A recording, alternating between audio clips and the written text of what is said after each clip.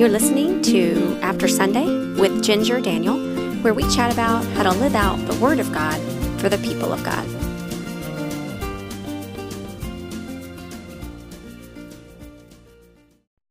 Hi friends, we are back. It is February the 5th, a Friday, and we are in for chapter 5 of the Psalms and Proverbs. We will start with Psalms today. Welcome if it's your first time with me. The title of Psalm 5 is Lead Me in Your Righteousness. This is a prayer of King David. We want to all pray, God, lead me. Let's start with verse 1.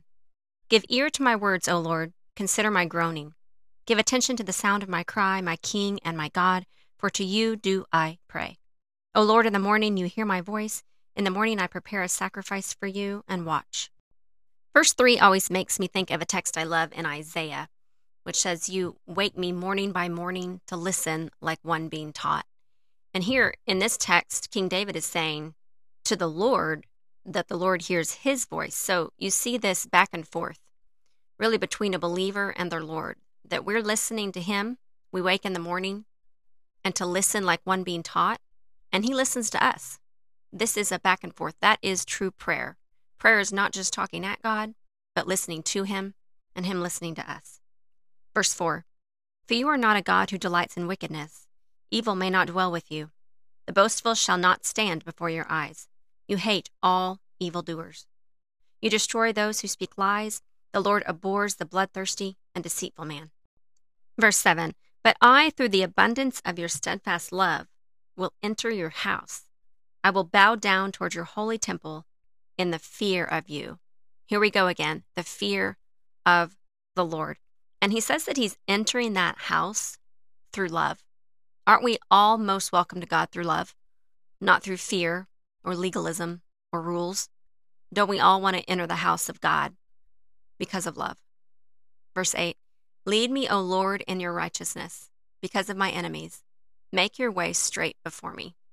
This is the cry all throughout Psalms and Proverbs, that our way would be straight. And that comes as we ask the Lord to lead us.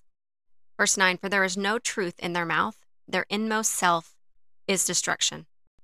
Verse 9, talking about a truth here, means that those who don't know the Lord, and King David here is talking about his enemies, those who come after him, those who don't know the Lord don't really have access to the truth. But we know from Corinthians that there's a veil over their eyes, just as there was a veil over my eyes before I came into Christ. But that veil can be lifted when you come to Christ and put your faith in him for the very first time. And the Holy Spirit is the one, according to John, chapter John, that wants to lead us into all truth. And that truth is found in Jesus Christ and no one else. Verse 10, make them bear their guilt, O God. Let them fall by their own counsel. Because of the abundance of their transgressions, cast them out, for they have rebelled against you. See, God knows. He knows those who are being truthful and those who are being deceitful. Verse 11, but let all who take refuge in you rejoice. Let them ever sing for joy, and spread your protection over them, that those who love your name may exult in you. For you bless the righteous, O Lord. You cover him with favor as with a shield. That's an excellent verse to memorize. Let's read it again. Verse 12, for you bless the righteous, O Lord. You cover him with favor as with a shield. What does that mean for you and I? Do you need that today? That God's favor will be your shield. That might be just what you needed to hear today. So now we'll move to Proverbs chapter 5. And this entire chapter is a warning. Throughout Proverbs, we find many warnings because it is, after all, a book on wisdom. This specific chapter is a warning against adultery. An entire chapter just about this subject. Now we'll see warnings against this actual sin throughout other chapters. But this chapter is all about that. Verse 1, my son, be attentive to my wisdom. Incline your ear to my understanding, that you may keep discretion, and your lips may guard knowledge. For the lips of a forbidden woman drip honey, and her speech is smoother than oil. But in the end, she is bitter as wormwood, sharp as a two-edged sword. Her feet go down to death, her steps follow the path to Sheol. She does not ponder the path of life. Her ways wander, and she does not know it. And now, O sons, listen to me, and do not depart from the words of my mouth. Keep your way far from her, and do not go near the door of her house, lest you give your honor to others and your years to the merciless. Man, verse 9 is powerful. It says, lest you give your honor to others. Do you want to hand your honor over? That's powerful.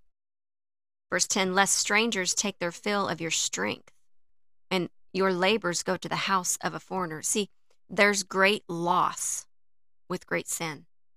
Verse 11, and at the end of your life you groan when your flesh and body are consumed, and you say, how I hated discipline and my heart despised reproof. That we go so far down the road of not just temptation, but the action of sin because we hated discipline. We couldn't handle that someone corrected us. We couldn't admit that we were being tempted to go in the wrong direction. Verse 13, I did not listen to the voice of my teachers or incline my ear to their instructions. I am at the brink of utter ruin in the assembled congregation.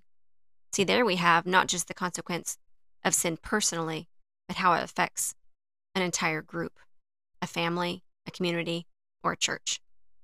Verse 15, drink water from your own cistern, flowing water from your own well. Should your springs be scattered abroad, streams of water in the streets, let them be for yourself alone and not for strangers with you. Let your fountain be blessed and rejoice in the wife of your youth. This is a call back to those of us who have committed to marriage and a covenant marriage for life, to see what we have right in front of us. The wake-up call for each of us is found in verse 21. For a man's ways are before the eyes of the Lord, and he ponders all his paths. Another meaning for that word ponder is to make level.